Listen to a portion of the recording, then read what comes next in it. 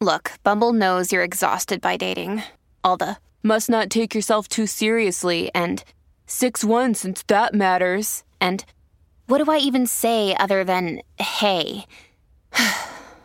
Well, that's why they're introducing an all-new Bumble with exciting features to make compatibility easier, starting the chat better, and dating safer. They've changed, so you don't have to. Download the new Bumble now.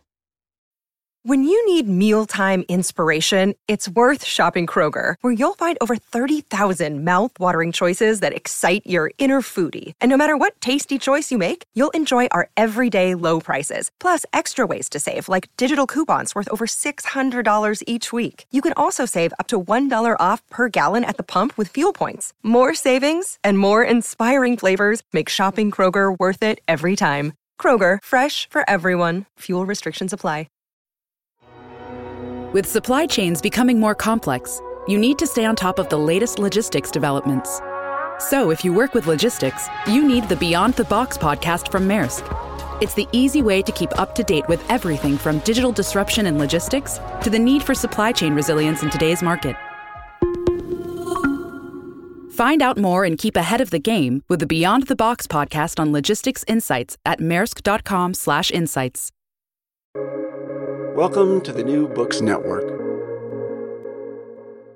Confounding, exhilarating, and contagious. Emotions matter, and so does applying emotional intelligence. Welcome to Dan Hill's EQ Spotlight, the podcast where emotions rule. Whatever the topic, how do hearts and minds collide? Find out with your host, a college professor turned globe-trotting EQ entrepreneur. His mission? Each week, Dan joins prominent authors in decoding how emotions drive outcomes and make people tick. Now, on to the show.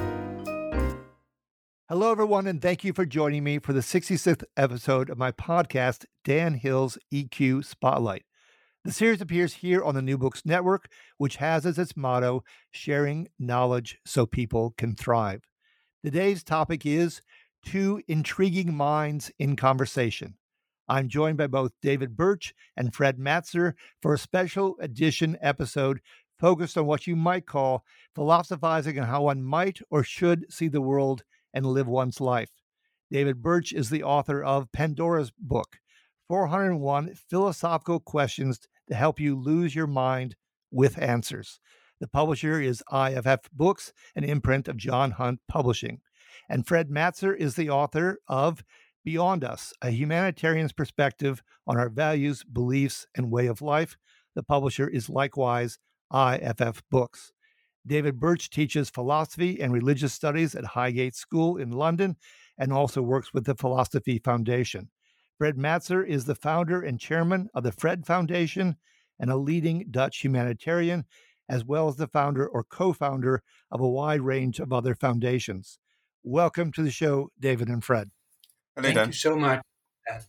Very much looking forward to it. So briefly, let's start with you, David. Can you give us a little bit of an overview of your book? It's intriguing. And how did you get to these 401 questions that you chose? Well, it started off with questions I'd written for students. They were sort of bored with the set topics that we were doing as part of public examinations. And I wanted something to stimulate them more and to provoke them more. So I started writing these questions, and I wrote about a dozen of them. And they're sort of philosophical questions with yes or no answers. And they just kept asking for more, and their appetite was insatiable to the point where I got to 401. Although there were more, I had to cut down. But then I wanted to just to sort of share that experience that they'd had through the questions and through discovering problems that they found particularly fascinating and important to them with other people. And so it's sort of an introduction to philosophy, but which acts not to sort of guide you through the core topics, not to be a sort of 101 lecture series, but to plunge you into the kind of the aporia of philosophical confusion and experience for yourself the perplexities of philosophical thought. And so the way I sort of conceive of it is introductory books tend to be sort of front doors into philosophy. They sort of welcome you in. I'm not sure philosophy quite works like that. I think it's more a subject you enter through trapdoors. The the floor opens up beneath you, and you suddenly find yourself confronted with philosophical questions that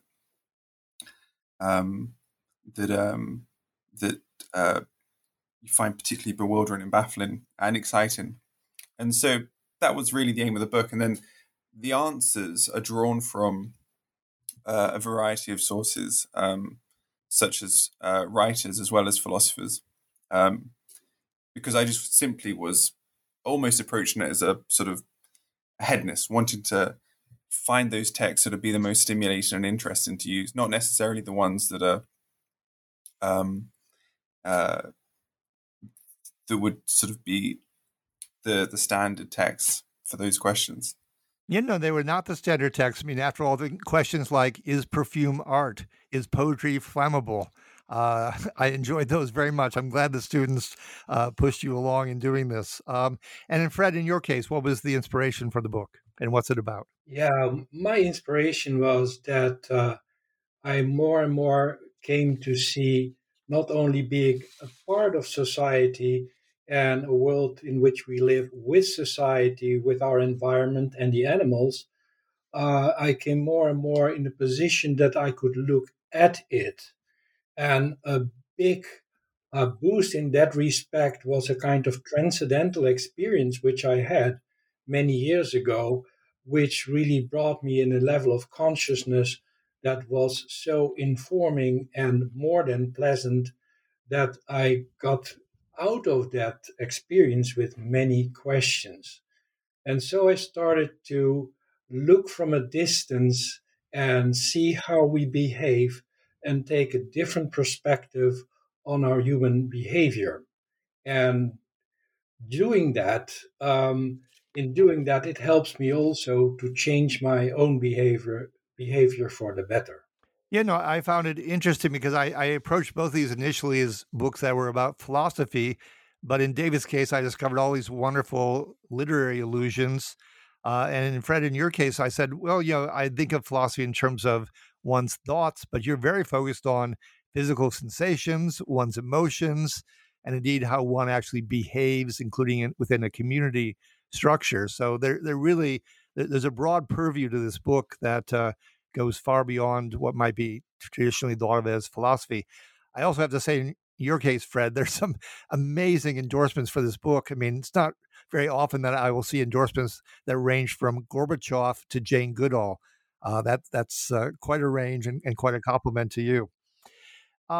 David, in your case, let's go back to something that's pretty foundational. Right in the introduction, you say, you raise the question, why does philosophy exist? So I want to give you a chance to answer that seminal question. I think my answer is entirely unsatisfactory. But quite all right. Go ahead.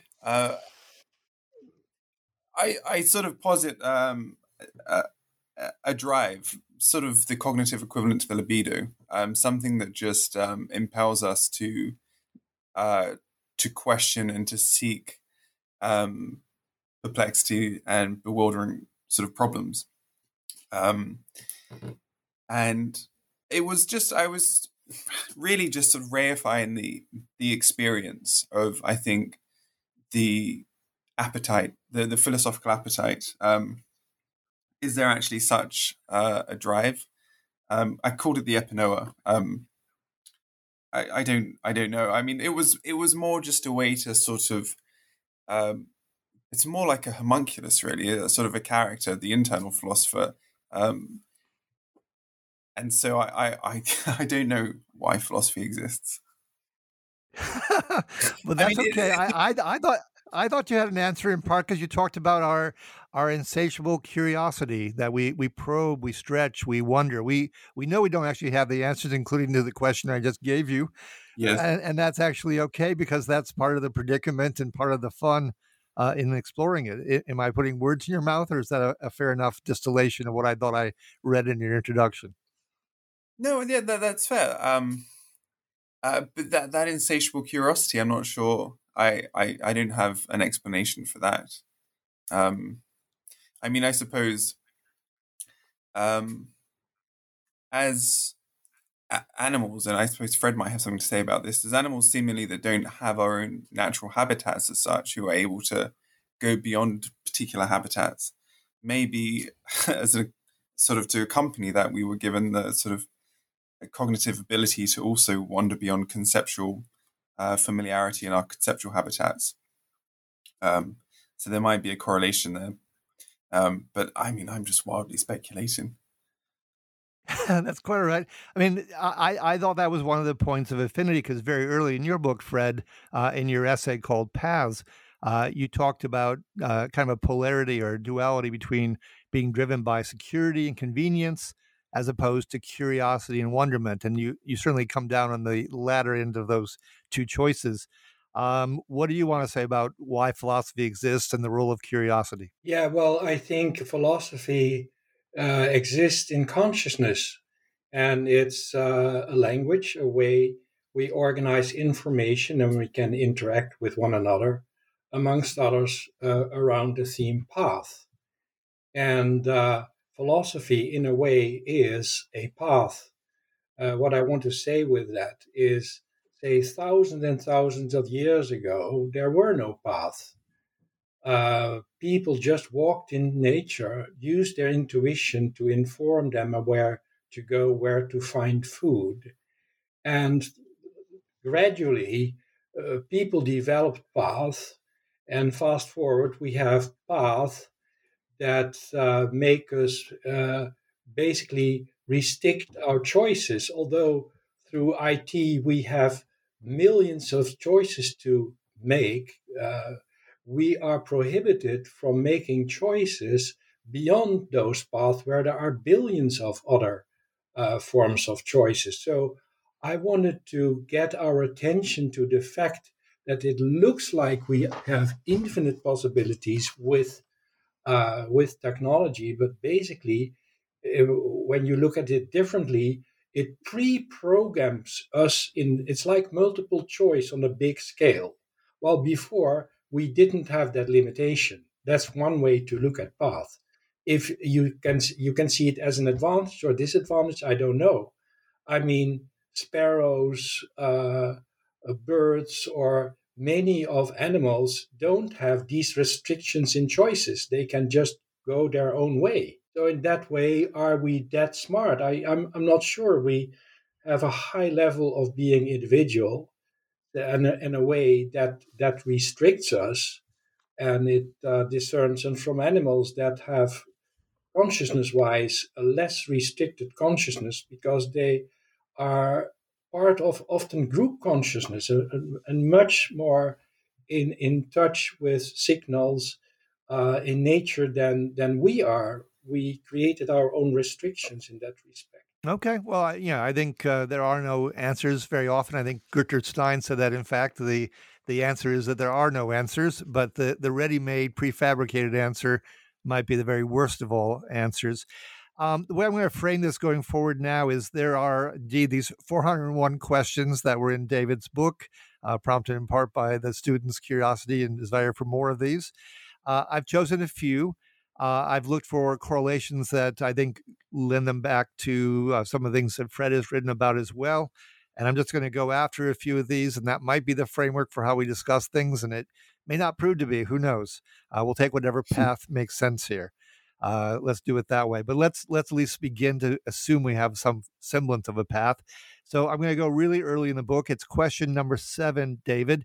It was, are you a stranger to yourself? And as I read what followed in the answer, I went back to my literature days as a PhD student in English and would often talk about the unreliable narrator of the novel. Are we all unreliable narrators in life? Are we indeed strangers to yourself? What did you say in the book, and what do you think yourself personally? Just before I answer that, I just wanted to return to something Fred said, because it just struck me as an interesting parallel. Fred was talking about paths, which is a really interesting concept, because Socrates, in his sort of process of questioning people, he wanted to induce the state of aporia, which etymologically means without a path. And so, going back to Socrates, his aim there was to rid people of these paths. So this concept of a path seems particularly rich. In terms of that question, are you a stranger to yourself? I mean, I suppose the fact that I find it difficult to know the answer suggests I am. The answer I look at, and I sometimes forget because there are so many. Was it Samuel Butler? Joseph Butler, yes. Joseph Butler, sorry. His view was that our lack of self-awareness is the root of our sort of moral failings. It's because we don't know ourselves that we're capable of sort of committing acts of great moral turpitude.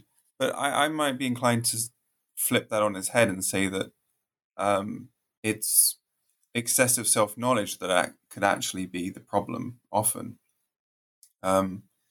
Being too committed to ideas about who we are or what we need, particularly in the case of, say, greed.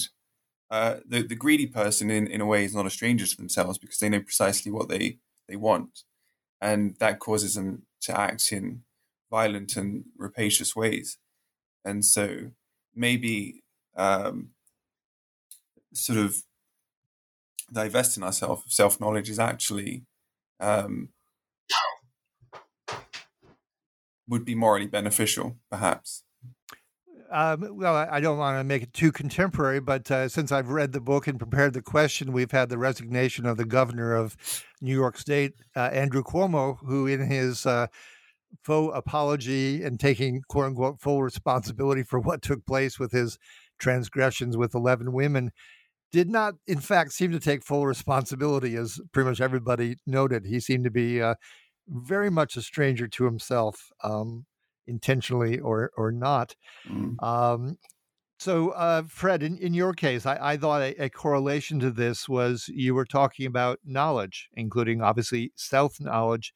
And in an interesting quote, you say, "It is as if God were trying to call us, but the telephone line were always busy."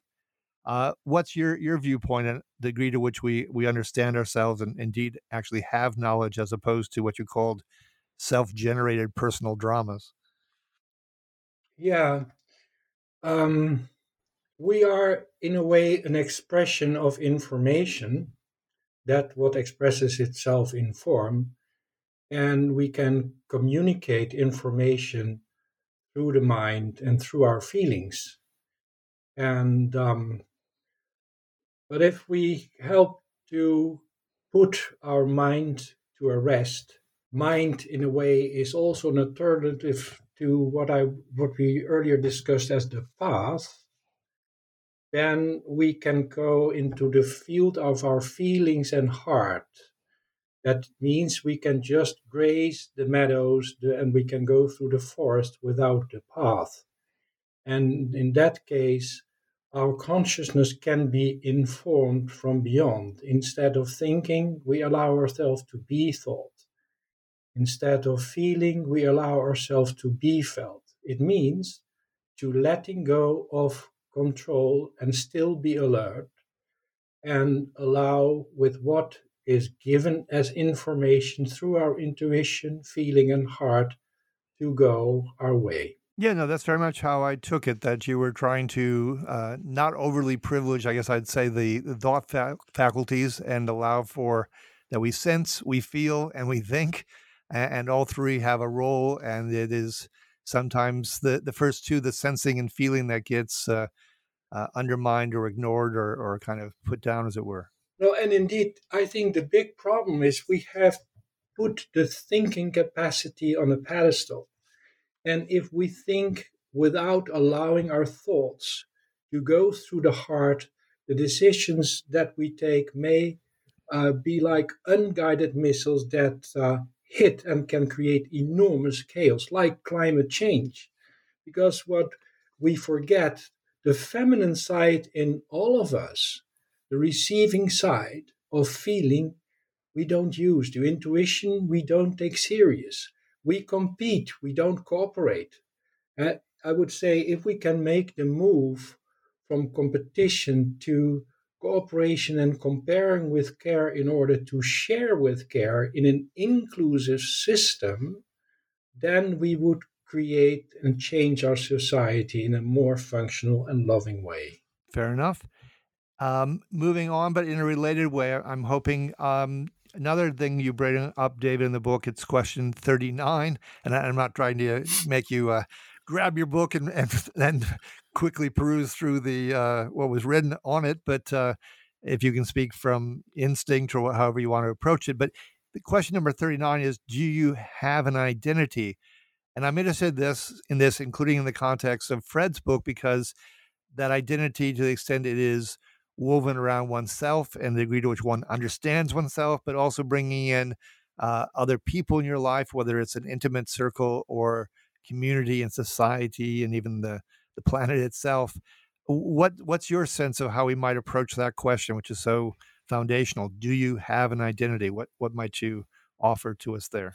Well, it's interesting that you use the word circle, because I think for that one I use Emerson as the answer.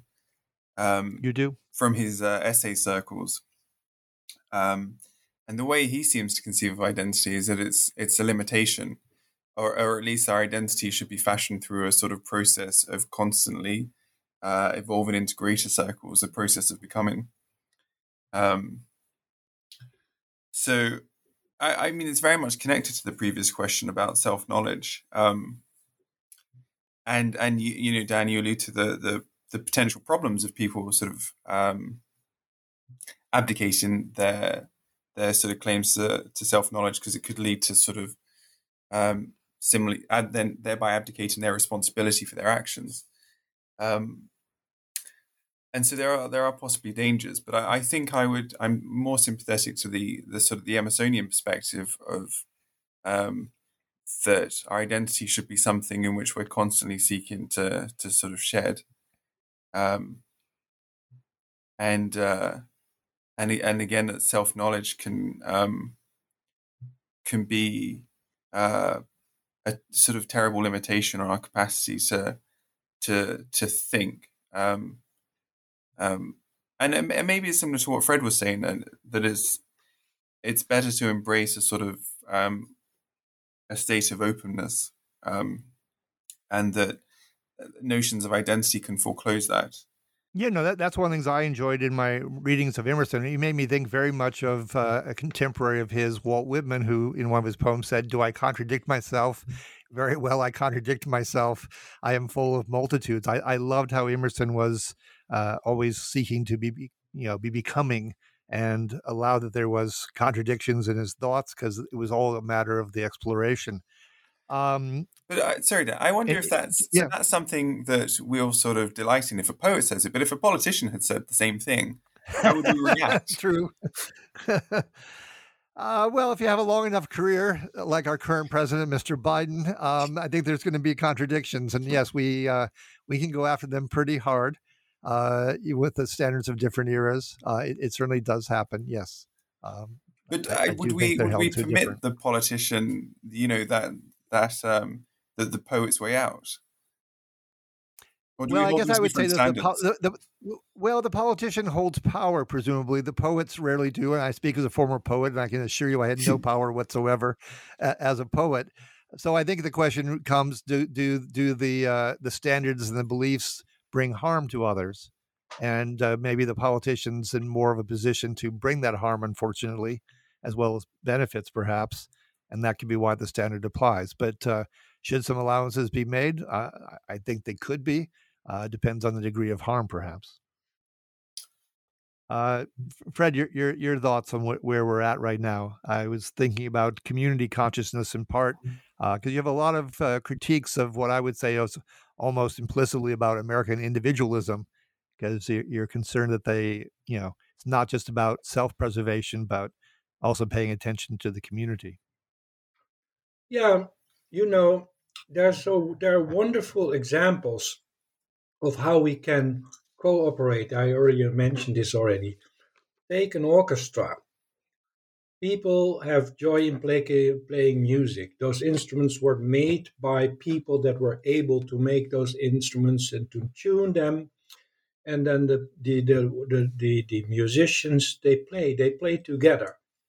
And instead of competing with one another to exclude them, no, they allow one another to play a solo and support the other in playing the solo. So, what it teaches me is that yes, we can cooperate together, we can do things together, but we can allow others to shine too. And when they're shining, we're not jealous at them. No, we can support them. And if we would use that metaphor for organizing our society, it would work much better. The basic problem is that in our whole human culture, we have put the male function on a pedestal at the cost of the feminine, of the female function. And so everything that the mind produces is valued, and intuition we don't take serious. And so the male part comes with individualism and competition and cooperation and togetherness. That is a representation of the female principle. So if women can help us to more use our female side, and when we can, as men, remind women to not go and make the same mistakes as we do, we could do things together much better. Okay, well, that brings me nicely to the next topic I want to talk about, which is indeed the role of emotions. And I'll stay with you, Fred, for a moment, because maybe you want to elaborate on what you just said, because this comes up in your essay on competition as opposed to cooperation, which is what an orchestra needs. And you have the statement, all we ultimately have are our own feelings. And where I want to take this in a moment is one of the questions you raise, David, is can emotions lie? And another question was, is everything we do motivated by desire? And the degree to which we're talking about reason versus emotion and desire would be intriguing to me. But let's stay with you, Fred, for a moment.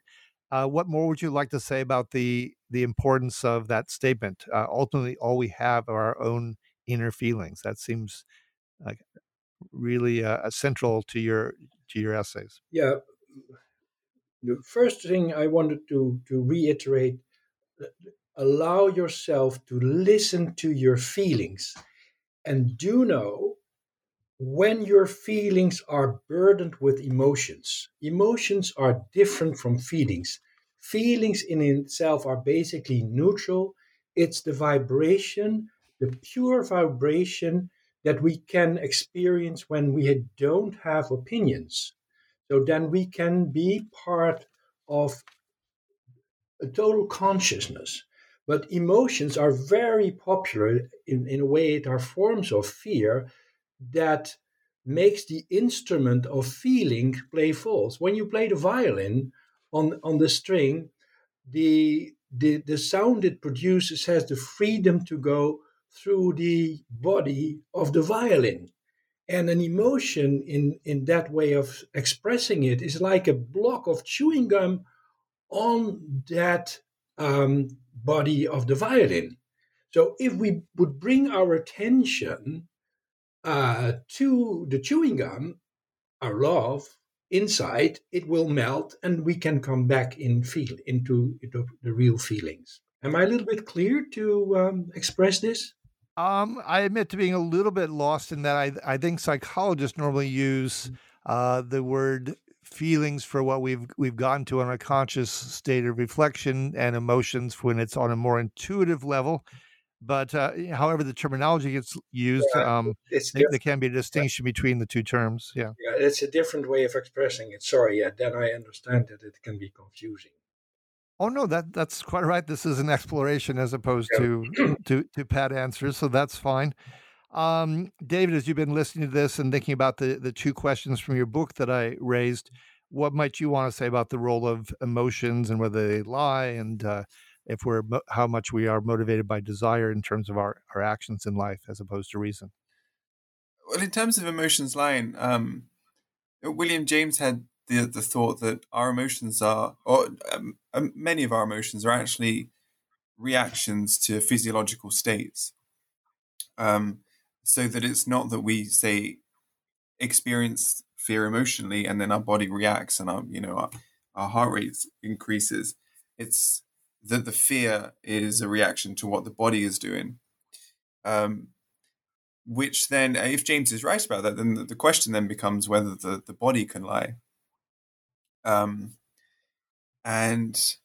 I think it's certainly the case that it could be it could be deceptive if we think of the way that the body is going to be reacting to the environment that it's in, and so the environment can cause our bodies to react in ways that lead to emotions that actually maybe aren't are going to sort of distort our self-understanding.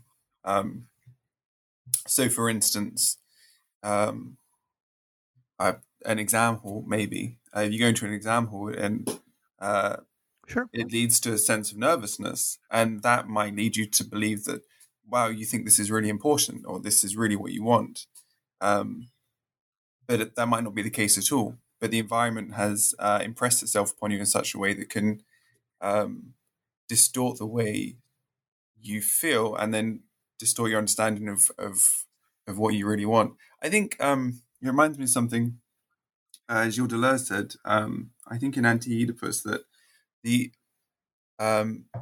incest taboo doesn't exist because it's actually what we want. It's the taboo is created to make us believe it's what we want, and so the taboo is there to manufacture a sort of sense of desire which isn't actually true. And in terms of that question of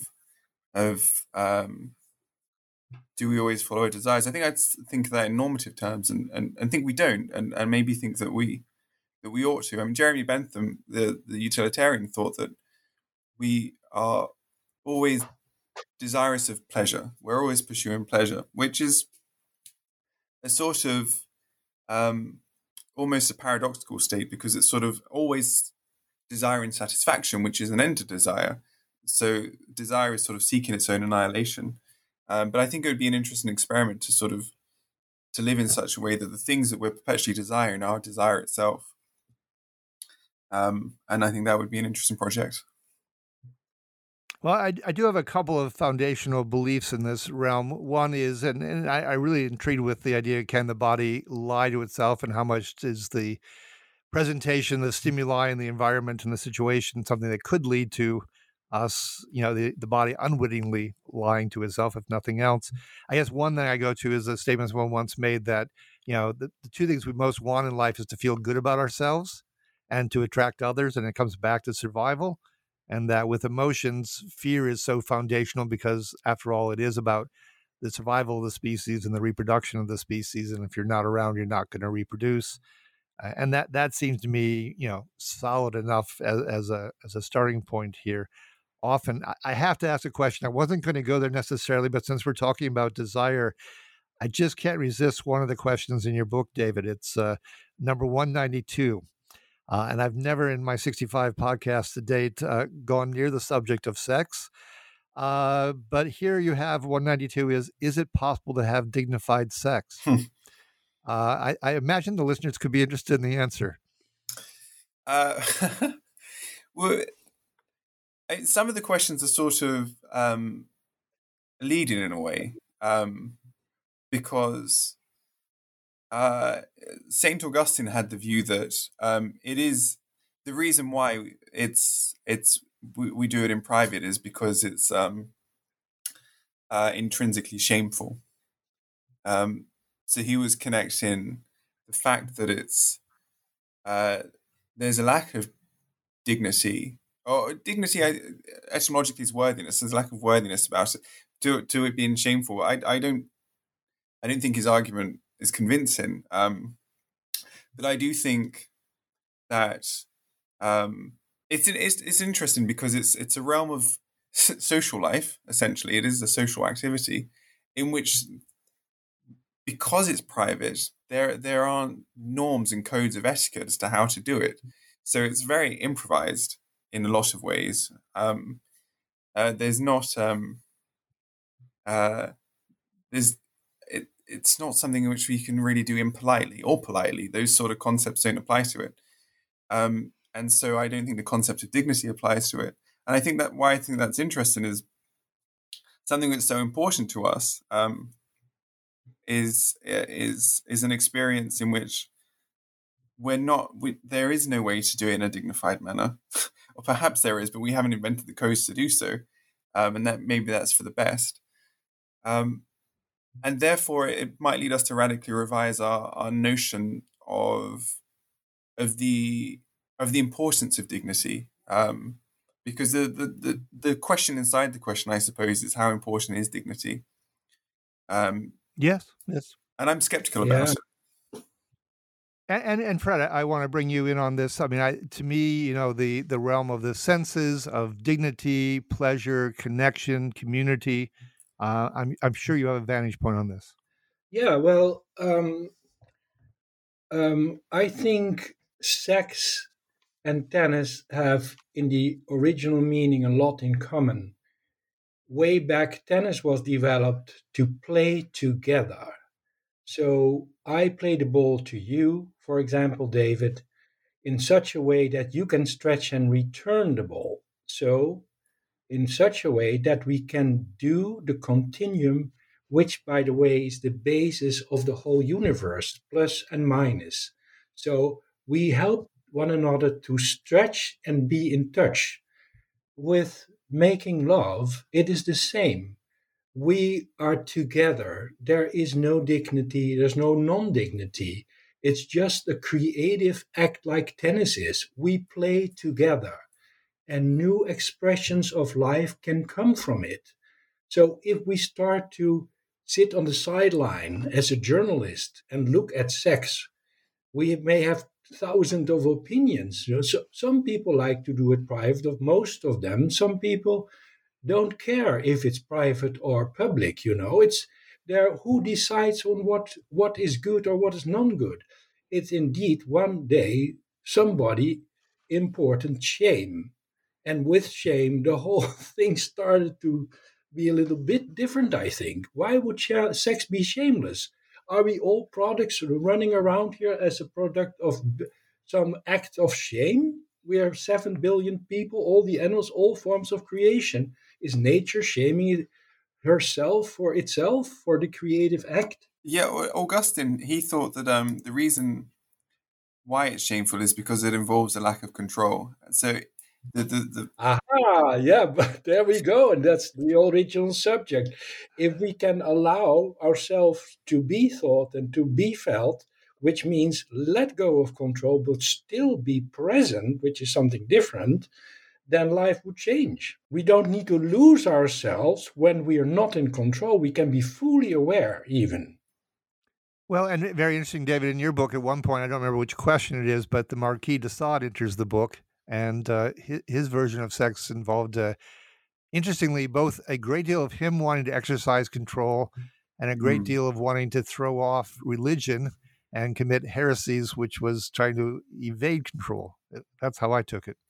Yeah, and he was in the extract I use. He was trying to free sex from the idea of it being unnatural. That all desires, but the implication he has is that the only unnatural desire is the desire to end desire. Beyond that, all desires are natural. Now, I don't know whether that's a particularly interesting insight or if that just ultimately means that the concept of what is natural and what is unnatural doesn't apply and we can't get any sort of use out of it. Okay. I will go on to another question, if you don't mind here. We only have a few minutes, and I wanted to take it a little bit more in a personal direction. I think I have a fairly good sense, especially from your essays, David, of what your orientation, moral underpinnings are. David, you're posing the questions, and there are answers from others, but I'm looking for your own voice as well, and I'm intrigued by what you might say. One of the questions, 108, was, which would you most like to excel in? And the options given in 108, if I remember correctly, were strength, intelligence, kindness, or beauty? Forced to choose, David, in your case, I'm curious what your answer might be.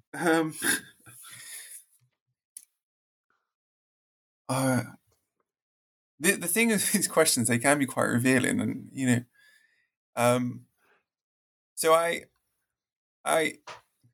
feel I ought to say kindness, but I think in truth my answer would be intelligence.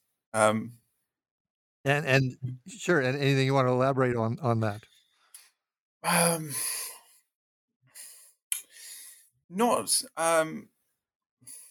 So I mean, there's a way of conceiving of intelligence. And I think we've been alluding to this throughout, which is that of possessing the answers and of being able to attain a sort of sense of superiority over others because you possess these answers and you possess the knowledge.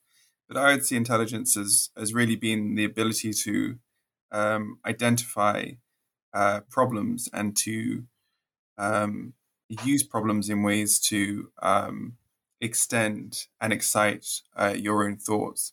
So as I conceive of it, that an intelligent life would be an exciting life.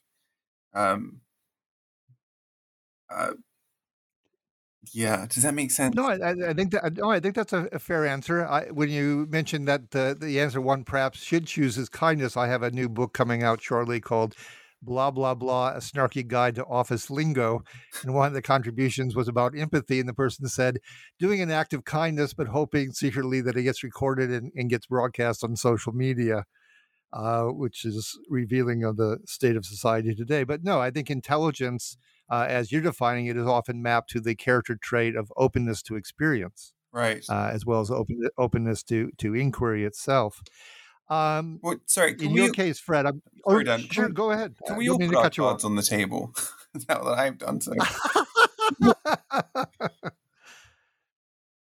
I admit, as I get older, I actually might choose beauty.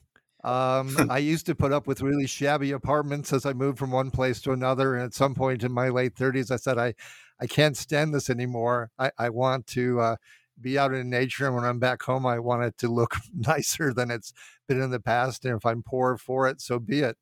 Because I think I can expand in terms the notion of beauty to mean the beauty of one's conduct with others, the not being caught up in adversarial emotions like envy and so forth. I remember my father saying to me at one point, there's no easier way to drive yourself crazy than spend your time comparing yourself to others. Yeah. So that's how I take beauty. But yeah, let's put the cards on the table. Fred, which would you choose and why? Well, first of all, when you mentioned it, I thought from the inside, do I experience beauty? And to what extent? Why would I compare? Perhaps more beautiful than yesterday? Would I experience my own intelligence without comparing it to others? What would it feel to just feel intelligent? What is it? Is it intelligent to experience beauty? Is it beautiful to experience intelligence? The same with kindness. We can all reverse it, or do we want to experience these qualities through others so that it reflects on us how they judge us as being beautiful, intelligent, or kind? And then I would prefer to go for the mix because I cannot see one from the other. Yeah, I suspect that's ultimately the answer. So we put our cards on the table. I'm not sure whether they're the ace of spades or the four of clubs, but hopefully we put a few cards on the table here. Fred, was there something more you wanted to say before I wrap up here? One little thing. I think David said something about intelligence is the capacity to solve problems. Is that not too narrow a definition? Because if you see wholeness, then maybe all problems will dissolve. Do we need to intervene into a problem, what we may see as a problem? It's just a question. I mean, I don't think we need to narrow it down to solving problems. It is society looks at it as intelligent people in that way, but I'm not sure. And before I come to the close, David, do you want to have a last word there? Sure. Yeah. I don't think I said solving problems. I think it's that sort of terminating them. I think it's actually the way I understand it as being able to unearth, dwell in, and utilize problems to extend the the conceptual framework with which we use to understand the world. Um, so I wouldn't want it to be a matter of silencing the problems at all.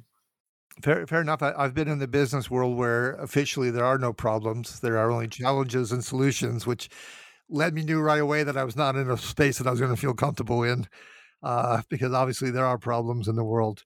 Yeah. I want to thank you both so much, David and Fred, for being my guests here today. This has been episode number 66, Two Intriguing Minds in Conversation.